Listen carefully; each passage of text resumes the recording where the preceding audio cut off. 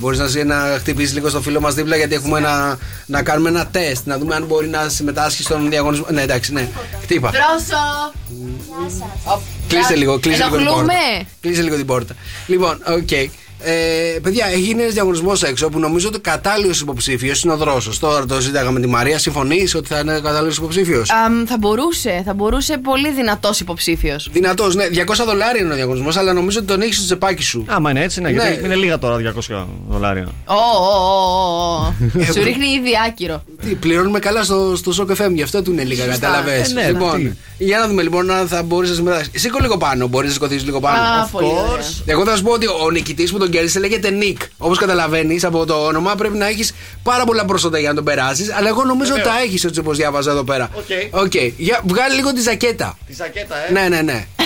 Μαρία, πώς το βλέπεις? Το έχει. Θα σου πω μόλις βγάλει τη ζακέτα. Τι κάνει? Έλα, έχουν κολλήσει πάνω κάτω. Να ξέρεις, διαβάζω εδώ πέρα ότι ο Νικ είναι απόλυτα κομπλεξάριστος.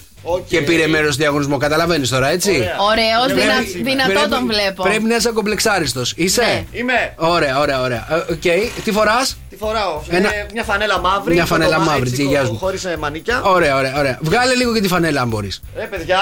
Πρέπει να κάτσε, ρε Δρόσο. Από πριν αυτά. $200 είναι. Βέλα. Γιατί τρέπεσαι να βγάλεις τη φανέλα, βγάλει τη φανέλα. Ωραία, μισό λεπτό. Να σου εξηγήσω γιατί πράγμα είναι διαγωνισμός. Θέλω. Ωραία. Μ' αρέσει. Βγάλ' την όλη. Ωραία. Είσαι πάρα πολύ. Η ζώνη. Φτιάξε λίγο το βρακάκι από δεξιά. Φτιάξε λίγο το βρακάκι. Έχει αλλάξει λίγο. Ωραία. Οκ. Για να δω λοιπόν. Και τεντώνεται κιόλας να δούμε τα κόκαλά σου, βλέπουμε. Φάε. Ωραία. Κάνε λίγο και έτσι, γιατί πρέπει να κάνεις έτσι στο διαγωνισμό. Πάρα πολύ ωραία. Στο διαγωνισμό λοιπόν πήρε μέρος ο Νίκ και κέρδισε. Μετράγανε το μικρότερο πέος που ήταν 2,5 εκατοστά. Τόσο. Ούτε καν. Δεν θα κερδίσεις. Πρέπει να το έχω μικρό ή μεγάλο για να κερδίσω. Το μικρότερο πέος κερδίζει. Κοίτα πώς είναι το μικρότερο πέος. Σε στήση. Είναι 2,5 εκατοστά. Άμα δεν είναι σε στήση, τι είναι? Σε 1 εκατοστό είναι χωρίς στήση. Ναι.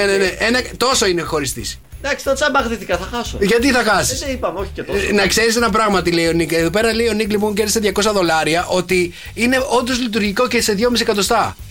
Τι κάνει δουλειά αυτό? Δουλεύει, Δρόσο. Και αυτό δουλεύει. Να ξέρεις. Πόσο είναι αυτό, ρε Νίκο? Αυτό είναι πάρα πολύ λίγο. Όχι, αυτό είναι. Το έκανα πιο λίγο. Τόσο είναι.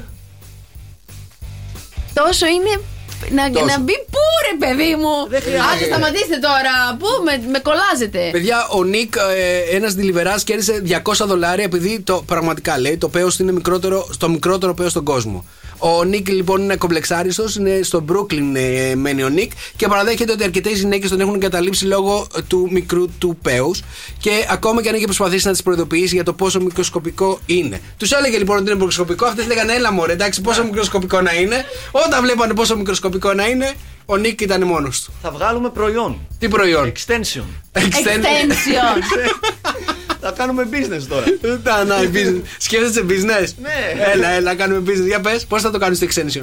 Θα κάνουμε e-shop και θα ενσωματώνεται πάνω στα 2,5 και θα γίνεται παραπάνω. Να σε ρωτήσω, εσύ γιατί έχεις μείνει γυμνός αυτή τη στιγμή? Είναι γύψος για να το βάλεις. Όχι, εξήγησέ μου γιατί έχεις μείνει γυμνός. Θες κάτι άλλο να το πω? Τελειώσαμε. Αφέντη, κάτι άλλο από μένα μπορώ να σου δώσω? Νίκος και Μαρία. Shock FM Morning Show.